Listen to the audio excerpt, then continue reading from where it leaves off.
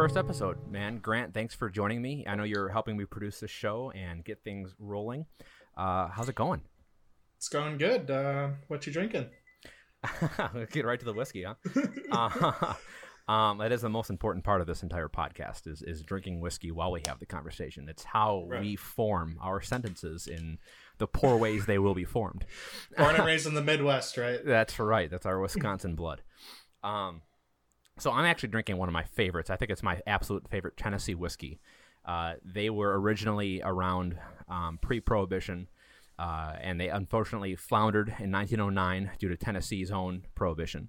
The great-great-grandkids, I think great-great-great-grandkids, 3 times great, found the old distillery that their grandfather had originally created when he had emigrated here from Germany. And they decided, hey, let's start that up. Let's make the family, take up the family name and do this. And they had the same last name, so they were able to keep all the copyrights and keep everything going. So in 2012, I think it was, they restarted the distillery, started making some Belle Meade bourbon, which everyone's very familiar with. It's a pretty popular bourbon across the states now. Distribution's pretty big. And back in the day, they used to make Belle Meade too, but they finally just released with the same exact recipe and the same exact label, Nelson's Greenbrier Tennessee Handmade Sour Mash Whiskey. And I'm going to show the camera here just to show the label. It is a beautiful label, and it is to die for. It is my absolute favorite sipping Tennessee whiskey, non-bourbon. I'm more of a bourbon drinker, but sometimes the Tennessee whiskey is good. Very caramely, full of vanilla. It even has on the back notes is very cinnamon and sweet, which a lot of whiskeys don't. It tapers off too soon, and I think this has a really real long palate of the mouth, and I love that. But it's very good, and this will be what I'm sipping tonight. So what do you have in your hand? That's awesome. That sounds excellent. I'm actually been looking for. You've been talking it up for so long. I really want to try that at some point. And obviously, it's not available here in Wisconsin yet. But there's actually just a limited release distiller's cut of Jim Beam. Jim Beam's my go-to bourbon whiskey. Definitely my favorite. I can just drink it straight, and often a little bit too much. But yeah, I only bring it out for very special occasions, and I thought, what better occasion than our inaugural episode? Yeah. Absolutely. Well, I got to ask you before we go any further. So I see you have ice in there. Are you usually an ice man or are you a neat man? What does it depend on? I'm rocks all the way. Yeah, rocks. Yeah. For me, it depends. Especially if it's a warm summer day, I'm outside in the heat, having a nice cigar, having conversation with people around a picnic table or something in the sun. I'm gonna want something cooler. But usually I like it neat. However, I will say with Scotch, and as the podcast goes on, we'll explore more of my palate. But Scotch, I will like just a couple drops of water. It really brings out some aromas. And I'm also learning how to aerate whiskey now, which I only thought was a wine thing, but hey, science. Yeah, gotta love it. Absolutely. So, all right. So this is the first podcast that we're doing to put on the site and on our YouTube channel. And for all you out there listening, we're launching this on June 1st. This is when this will be available. And it's going to be on Spotify, YouTube. It'll be on our website. We're going to try to put the RSS feed for all the different podcast platforms to be available. We are new to this. We're just going to have some fun. And, we're not really in this to make any kind of money. If we end up making some side cash or doing whatever, great. But that's not the point of this. A lot of people get into this thinking they're going to make a quick, easy buck. And that's not easy. You're not all going to be Joe Rogan. Joe Rogan got there because he was doing stuff prior to podcasting. But, I would be remiss if I didn't ask for you to throw some help our way. We do have a Patreon account, and the links are in the description. We also have a PayPal for donations if you do like our content, if you do want us to keep going and help us out, just to pay our monthly subscriptions for certain things like our website. I was going to add in that every little bit of it's going to probably go back into the show, especially in this first year or so. And I'd love to do it, just keep doing it. Like a year is pretty hopeful. Oh yeah. Thought, but we're like you said, we're just starting off, and so far it's been a lot of fun. I mean, we were obviously friends here in Milwaukee, and we've since. I mean, obviously we've been very isolated these last couple of months for obvious reasons, but it's been great. Just at least bi-weekly talking to you guys pretty regularly, and I think it's brought our relationships closer together. Our friendship has strengthened because of it too, and I want to keep it fun. No, I agree. I will say too, it's funny how we had the technology to use Zoom and Skype and Facebook Messenger video chat and FaceTime and whatnot, and none of us did that until now, when we were actually required to. We maybe a phone call here or there or a text, but never a face-to-face like this. But now I will say, with all my work meetings and talking to friends, and I do Sunday Zooms with my with some friends across the country just to catch up, I'm dreaming in face tiles, screen tiles of people now. Like, I don't know how to interact with actual human beings. It's getting bad. Well, anyway, so let's just go into it, because that's a good launching point. COVID-19 is obviously the big current affair right now, but everyone's forgetting that. I don't know, I shouldn't say that. People aren't forgetting, but it's kind of overshadowing the fact that it's on the eve of the 2020 election that's happening in not that many months away. November? So we don't know what's going to happen this summer. We don't know how things are going to go open up. If the Democratic National Convention is going to happen in Milwaukee in June. They pushed it back, I think, to July. I'm not 100% sure, and I think they're trying to look at doing it just for 1 or 2 days rather than the 3 or 4 that it was supposed to be. And they might even still do it virtually. So, lots of things that we have to think about. And also voting. Mail-in voting is a giant contention point right now, and Republicans think that they don't do as well with mail-in voting, and there's higher risk for voter fraud. But, I mean, regardless, we have another election that is going to be one of the most divisive and eye-rolling elections in our nation's history. That's an interesting way to put it. I've never heard that. Eye rolling. Yeah, that's weirdly accurate. Well, if you think about it, we 2016 happened, and it was after the 8 years we had President Obama. And whether you like Obama or not, you have to agree that he is a great orator. He's eloquent when he speaks. He's very presentable. He oozes that John Kennedy type presidential factor, right? Oh, yeah. He looks the part.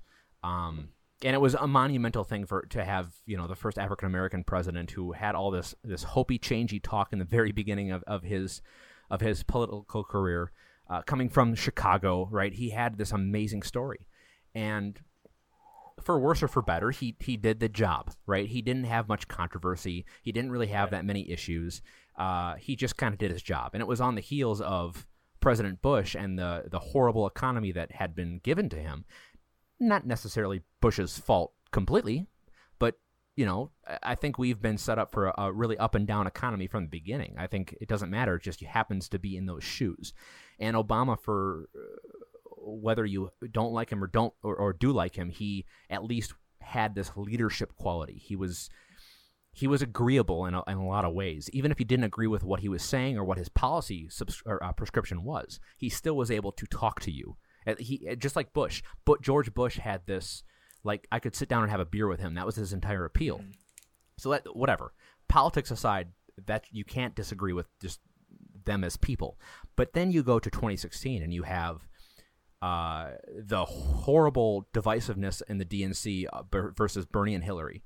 Bernie, who is this old white guy who looks like he's crazy, has crazy hair, but he's a nice old grandpa who you could probably give a hug to, and you could tell that he does really emotionally care about people. I believe that. And he's consistent, too. That's a big one. Yeah, for the past 40 years, he's been consistent on the Senate floor, and before that, the House. But, he has very left-wing, socialist, progressive ideas that a lot of people who are right of center don't even think is possible or even worth looking at. And fine, but you can't disagree that he's a nice guy. I'm pretty sure I've heard representatives on the right, like Dan Crenshaw or Ted Cruz, say that Bernie's a great guy. Like Rick Santorum, I think, was on Bill Maher talking about how much of a nice guy Bernie is. They just don't agree with his policies, and I think that is so important, and it's lacking right now. Hillary did not have that. Hillary had that exclusively on the left, and exclusively on the left after Bernie lost.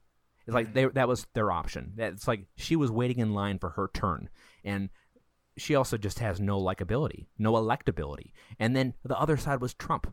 Out of the field of 17 Republican candidates who all had their shortcomings, as all the left candidates did, but they went with Trump, a game show host that we never thought was going to get into political life. He just likes to talk out of the side of his mouth and tweet, and he's a game show host. He likes to go off the cuff, and it works for him. He's a marketing genius.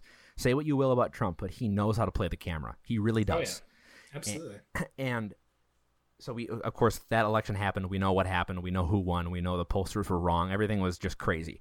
But my point is that we went from Obama, who was more of an even-keeled type, like, okay, we disagree.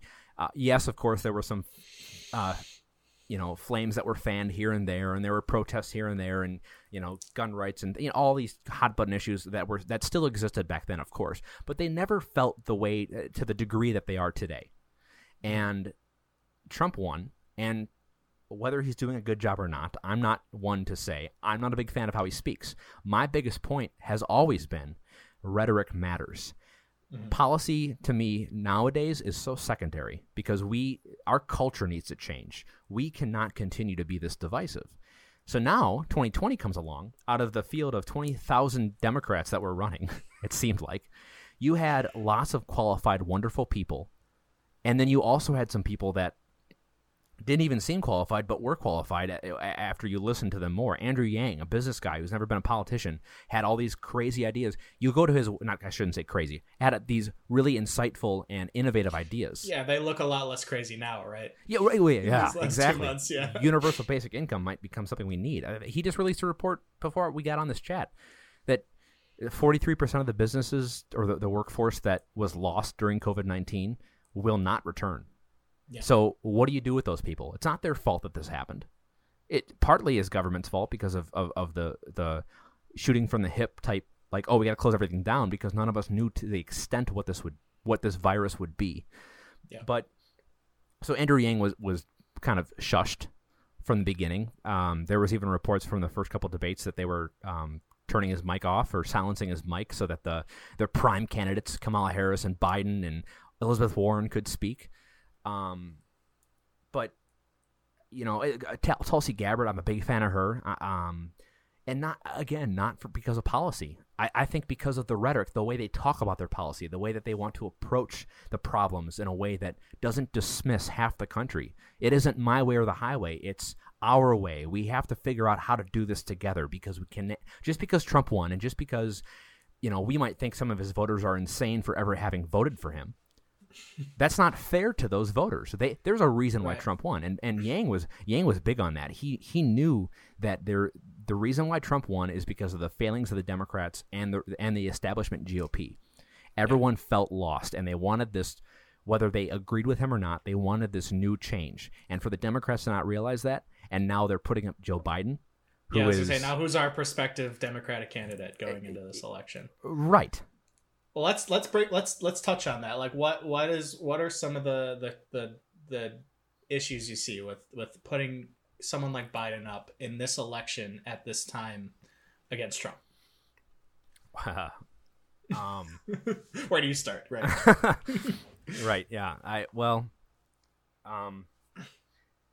I think number one for me is the fact that it feels as if the left, or I shouldn't say the left, the Democratic Party, the Democratic establishment, so misses Obama. Mm-hmm. They think that taking Biden will be their return to grace, which, fine. I understand that because he was the vice president. He was very close to Obama. Mm-hmm.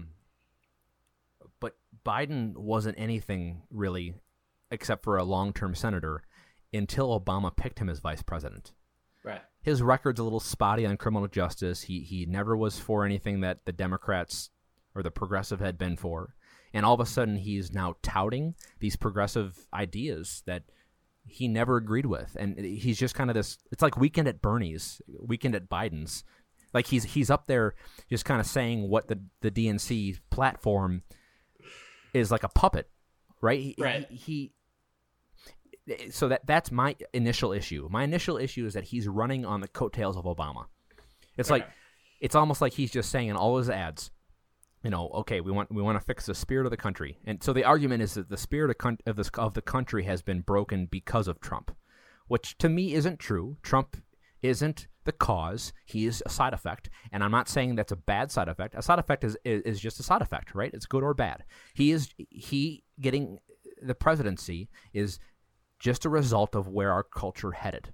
And for Biden to say that we need to restore the spirit of this country, it's kind of the same way we scratch our head when Donald Trump says "Make America Great Again." Mm-hmm. Well, okay, even in our worst times, we've still been pretty much the greatest country in the world with the most freedom and the most, generally, we've had some dark times, that's for sure. But what does "Make America Great Again" really mean? Again, can we make it like better, or I don't know. That's the same way Biden is saying, let's fix the spirit of this country. No, you just want to go back to what Obama's doing. It's like I can read in between the lines every time he says it. It's like, hey, remember Obama? I was his vice president. Let's go back to when things were great. Right. Well, let's take a look at, because earlier you were talking about, and you started off with Obama and how he was this very stately candidate, and starting off he had this message of hope, and he was very well spoken, and obviously he went from that to Trump. And now let's take a look at like Biden versus Obama. Like, do you think that he possesses those similar stately ability to just speak, or like? Well, he did 20 years ago. Okay. How about now? No, Biden has always been kind of a rambler. If you watch any of his speeches on C-SPAN, again, they archive everything from the Senate floor. And of course, when he was vice president, he kind of rambles. He doesn't really, he's unable to focus on a point very well. Mm-hmm. He just kind of, and I'll tell you what, and this is what's important, and this is, and another thing, and this is what and then I'll tell you, look here, Jack, I'm going to tell you this, and he's all over the place. And he does it worse now. I really hate to say that he's in cognitive decline, even though it's so clear to me. I'm not a doctor, and I don't want to go down that path of saying clearly this man has dementia, because of speculating just based off of like his speaking ability. Yeah, but there's a definite. I mean, people would always bring up with Trump, like you would read like what he said in quotation form, and you'd be like, I can't make sense of this. And you look at what Biden says and like write that out and try to read it. It's like on a different level of, I don't understand what's being said here. Like you said, there's a rambling, but on top of that, there's an inability to like finish a point or like bring it to, it's very all over the place, and he gets lost in thought. And I wonder, like, when you actually, so say we actually do have like in-person debates in like October before the November election. Right. Like, what does that look like between these two people? Like, if we do actually put up Biden as like, this is who's going to run against this person. Like, compare that to Hillary in any of the debates from the last election. Yeah, well, I tell you what, Hillary could wipe the floor with Joe Biden. Hillary. Oh, yeah. She, whether you like her or not, I mean, even Trump admitted that he respects her fight. He respects her tenacity. She is a strong-willed. If it weren't for her politics and her political record and her corruption, that to me is so clear. I mean, any politician of that level has skeletons in their closet. I mean, that's just it's part of the job, unfortunately, nowadays. It really shouldn't be, and that should be what we're focusing on changing. And maybe that's what Trump was. Everyone thought that, okay, well, he's a businessman. Corruption in the business world isn't the same as corruption in the political world, because political world, you have bigger implications. Corruption in the business world, you're just kind of stepping on a couple people to build a building. That's how people perceive it, right? I'm not saying that's how it is, but Hillary has, if it weren't for those things, I would tell every young woman in America to look up to her as the shining beacon of amazing strength and what women can accomplish. But there's so many other better examples than Hillary Clinton. Right. I mean, Oprah. I mean, come on. That being said, that's a rabbit hole I don't want to go down. But that being said, she would wipe the floor with Joe Biden because she has the ability to make concise and coherent thought. Biden, it's like this. I don't know what happened, because I don't remember him being this terrible when he spoke back during the Obama years. And maybe it is cognitive. Maybe he's just getting older. Maybe it's getting more difficult. Who knows? But whenever you watch the videos of him being at a rally or during the campaign or on the debate stage or now when he's in his basement with Zoom, like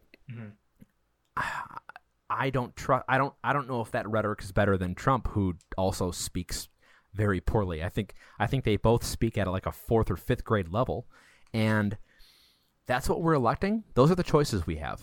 I don't mean to be mean, but is that what the people of the country are going to respond to at this point? No. No. Well, what do you think they would respond to? Like, really, truly. Past just the populism of Trump or anything like that. Like, who's the ideal candidate that you could put up? Justin Amash, get back in the race. Okay. That's a libertarian dream, right? And I'm fairly libertarian, but I'm also like I'm not the libertarian that's arguing for everyone should have the right to own a nuke, right. which happened on C-SPAN. Someone back in the day argued, based on principle, to be consistent across the platform, yes, it's a terrible idea, but people should own nukes. No, I think the Libertarian Party has gotten so far in the weeds of silliness. I mean, Vermin Supreme is leading the party right now. He has the most votes, and yeah, that's sad. Yeah, and he's a satirical candidate, and if you look at any you look at the 2-party system and any actual like part of the spectrum that could be put up as a legitimate third party, you usually look to the Libertarian Party, right? And so that's what makes it almost devastating. It's that's who's that's who we have right now. Well, it's a joke. You think about it too; they are the true independent right now, because you have on the right you have not the GOP, because the GOP in the last how many years has not given a shit about spending. Right. Our deficit has gone way up under Trump. Our deficit went way up under Bush. Yes, the deficit also went way up under Obama. Guess what? It doesn't matter who's in office, Republican or Democrat. The deficit will keep going up because none of you do what you say you're going to do, and you keep spending money on things. It's like the military spending. It's not about the spending. It's not the amount you spend. It's how you spend it. Why is it so difficult to make that argument? The Libertarians do. The Libertarians understand that you need to have socially liberal things, like do what the hell you want. If you want to have gay marriage, get gay married. If you want to do this, do that. It is not any skin off my back. And also, I don't want to tax you. I don't want to spend more than we have. I want less government and empower the people, allow innovation to occur. And there are certain things we can look at and different nuances and case-by-case basis for all these different things, right? But COVID-19 has shown now that overregulation has restricted our ability in local communities to respond adequately, and now we're all looking to the federal government, watching Dr. Fauci and Dr. Birx on TV every day. Oh, please, what will you do? Oh, please, another stimulus check, Mr. Trump. We can't do that, and we can't continue that. And now libertarians are now kind of starting to come out of the woodwork, being more of a fruitful idea house.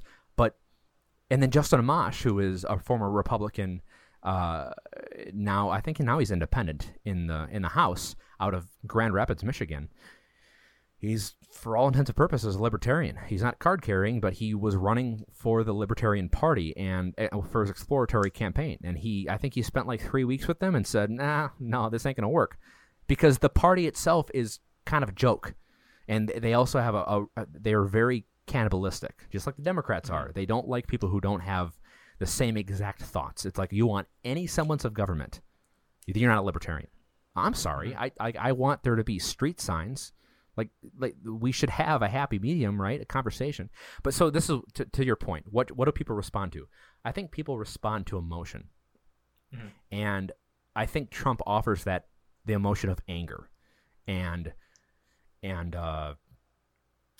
I don't know, lust for change, and getting rid of the swamp, and this is all terrible, and things are American carnage, like he said in his inaugural address. Things that make people very angry and call to arms, and not that they're going to do anything bad, but they you feel it, like, yeah, screw the system, this is stupid, that everyone in Washington sucks, and Trump said so, and I like him. Okay, people respond to that. Biden's not offering an alternative. He's just saying Trump's bad. The orange man is bad, and therefore vote for me. and if you're not voting for me, then you ain't black, as his current quote that's circulating, because he says stupid things. I mean, he was on Charlemagne the God's radio show, Breakfast Club, and he said that. How are you the Democratic nominee? Add that to the list of things that are coming up against Biden, not to include the recent allegations made about him. Yeah, I mean, we don't want to get into that. That's a whole different conversation we can bring up. No, but they're all disqualifying for me. They are all disqualifying, and the Democratic Party had a bunch of quality candidates that they didn't give any kind of time to, because I think deep down they knew that they wanted Biden. Biden was their guy. They thought it was the safest bet. It was the easiest way to beat Trump, and everyone knew him, name recognition. Why would you risk the party and the presidency on Pete Buttigieg, who doesn't have that much experience and can't even get the black vote? Well, here's what I heard recently was that, I mean, this is pretty outlandish. There's no basis for this, but it's it makes a lot of sense where it's okay, we know we can't beat Trump with this old deteriorating white man. That's not realistic. Well, we're just gonna have to give this one up. We'll just throw John Kerry in there, and he's not gonna beat Bush. Yeah, and we'll save the young prospective one like Buttigieg next time. For when we don't have to put him up against Orange Man. I did. Are they just calling it in before it is even over? Are they just we can't get this one, but put Biden in there? I guess it'll be fun. I guess. Well, I've heard that from multiple people. I've heard that too with Andrew Cuomo, because he's being hailed as the hero from New York who's handling coronavirus fairly well. Out of a very dense population, how difficult is that to deal with in New York City? I couldn't imagine, but I don't know. I think the Democrats have failed to learn from their past mistakes, and not that I want them to, but I also don't want. I want the GOP and the Democratic Party to just go away. You need to reform. I mean, and anyone who's making the argument that, the Democrats are the party of slavery because the Democratic Party were of the South, and that's not the same. It was 100 at this point, though. It's right. It's over 100 years ago. Right. Same with the Republicans. The Republicans originally were the party that were against slavery. They formed in Wisconsin to stop slavery, and Abraham Lincoln was a Republican. Nowadays, he'd be a Democrat based on just general social policy. But why does that point even matter? The point is this duopoly and two-party system needs to stop. We need to have fresher ideas, or at least have two parties that are willing to have a conversation with people that they don't agree with 100%. Why are we cannibalizing Tulsi Gabbard because we don't agree with her foreign policy 100%? Oh, she goes on Fox News, so therefore we don't like her. That's what Biden represents to me. Biden, in the same way Hillary does, is the establishment saying that we don't like ideas that are not our own. It's the good old boys club. And here we are in 2020, and everyone's scratching their heads and saying what the hell. And the Democrats are they're split again because everyone's pissed off that Bernie didn't get up there again. And I'm laughing. I'm not a Democrat. I'm not a Republican. But you both don't know how to fix your shit.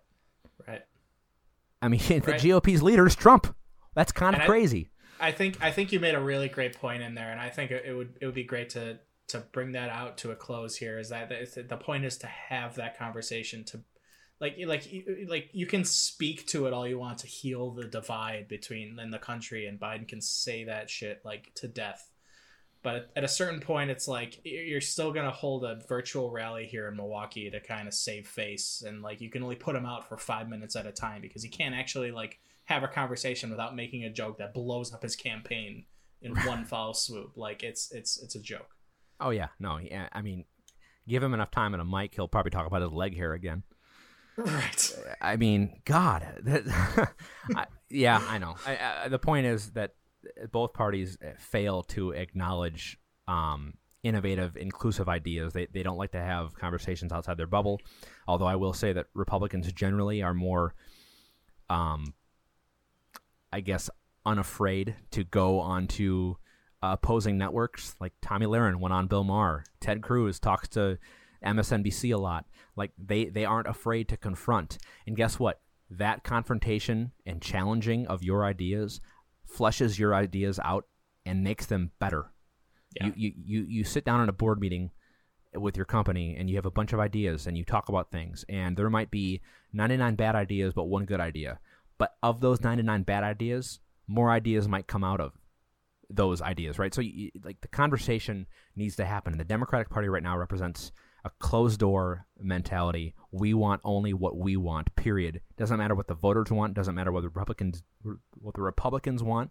It's our way or the highway, and Trump is bad. Trump has a lot of shortcomings, and I will criticize him until I'm blue in the face, just as I will the Democrats, just as I will Nancy Pelosi, everybody. Yeah. But the point is, there's a reason why he's there. There's a reason why this divisiveness is happening. It's not just the GOP.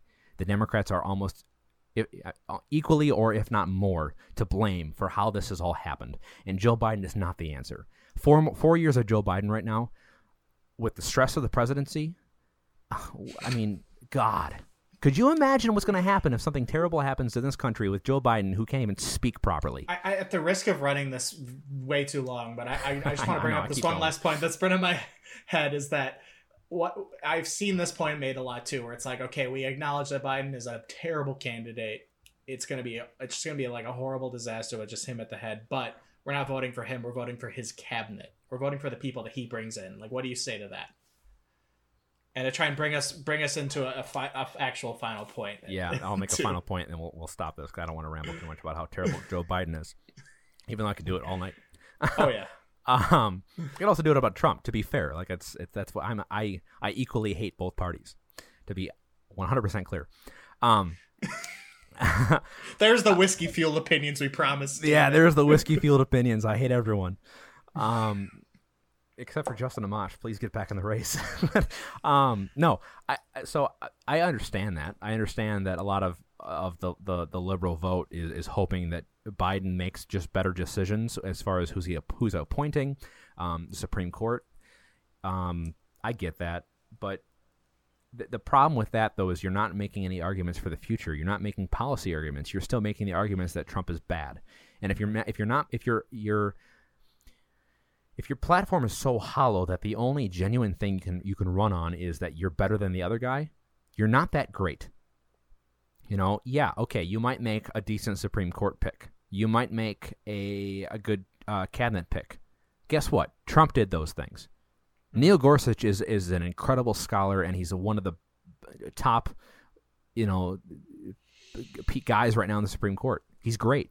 And a lot of liberals are going to shake their heads and go, "Whoa, he's against abortion." It's like, no, he's not. He's an independent judge who has the same voting record as Merrick Garland, who Obama was trying to appoint. Mm-hmm. And he's agreed with Kagan and Sotomayor on a couple cases already. They're not liberal or conservative. We have to get out of that political space for the court. That's a big point, though, right now for Roe v. Wade. They want to preserve that. And, Trump also did with Mattis, General Mattis, who's since I was going to say retired. That's not true. He quit. He quit because Trump's crazy. But yeah, I mean, Trump made good picks. He didn't make all the good picks. He made some pretty bad picks too. Rex Tillerson for Secretary of State. Ugh. Right. He has no experience in that. He's an oil guy. But okay, so Biden surrounds himself with some great people. And he has a young, vibrant, amazing, he claims will be a woman VP, a female VP. Okay, great. Groundbreaking. Amazing. Good for you. What does that matter? You're the president.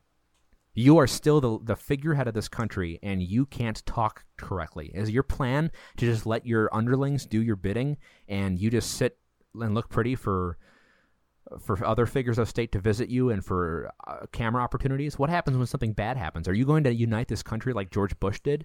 George Bush didn't speak at a college level, but he sure was a man of the people. He knew how to speak to America, Republican or Democrat. It did not matter.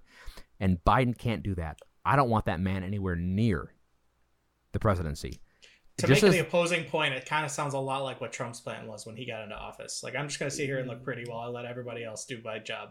100%. And I don't like Trump either. I don't think okay. This is why 2020 sucks. We start with, unfortunately, Kobe Bryant passes away in January. Terrible. I was torn up about that. Yeah. And then in February, we were potentially going to war with Iran because of the nuclear scare, and And yeah, you missed the fires in Australia too. The fires in Australia? Yeah. Like, Rapture is happening in 2020, and we're all just like, I don't want to wear a mask. That's what we're fighting about right now. Yeah. I don't. It's everyone's an expert listening to YouTube videos, and now here's another YouTube video for you to be an expert on. But my point is, Biden's terrible. The Democrats have not learned a thing, and they need to get their crap together to be a part of the solution. They shouldn't be the only answer. The Republicans should not also be the only answer. It should be if it's going to be two parties, both parties need to band together and fix this in a compromising way with conversation and dialect and better rhetoric, because Trump's rhetoric is shit too. Look at Twitter. So that's my final point. I'm going to keep rambling. I don't want to keep drinking whiskey. I like the point you made about having the conversation about expanding what you believe by hearing other people's points. And I think this is a great avenue to do that. I think we even said like a year ago when we started putting this together, that's what we wanted to do, was to have that conversation. And I feel very honored that I can have that with you, and I want to keep it going. So, well, absolutely. I'll be the first to admit that, I have my opinions, but, it doesn't matter how many credentials I may or may not have, or how much experience I may or may not have. We all have a lot of room to learn and grow. And I think having conversations like this and even letting myself spin my wheels on certain issues with you or with anybody else I might talk to, especially with a glass of my favorite whiskey by my side, it helps. It helps for us to understand different issues in a different light. And this won't exclusively be politics. We'll talk about other things too. But absolutely, allowing us to verbalize and kind of, look at ourselves in the mirror while we're doing that is so important. And I think if we can continue this amazing dialogue, it's an honor to have you here with me to do this. And I think this is going to be a great opportunity for us to make some conversation. Yeah, the Kogan conversation. Thank you so much. I'm looking forward to it. Absolutely. Yeah, you bet, man. I appreciate it. And for all you listening, I appreciate it. Keep clicking on our podcasts as they come out. I really enjoy doing this with my buddies, and we hope to keep going forward and making this grow as much as possible. I won't bore you with any more spiels. I appreciate it. Visit our website. Yeah, and please visit our website, thekoganconvo.com. All right. I think that's a good place to leave it. All right, man. Thanks. I appreciate it. You take care. Absolutely. Yeah, you too, man.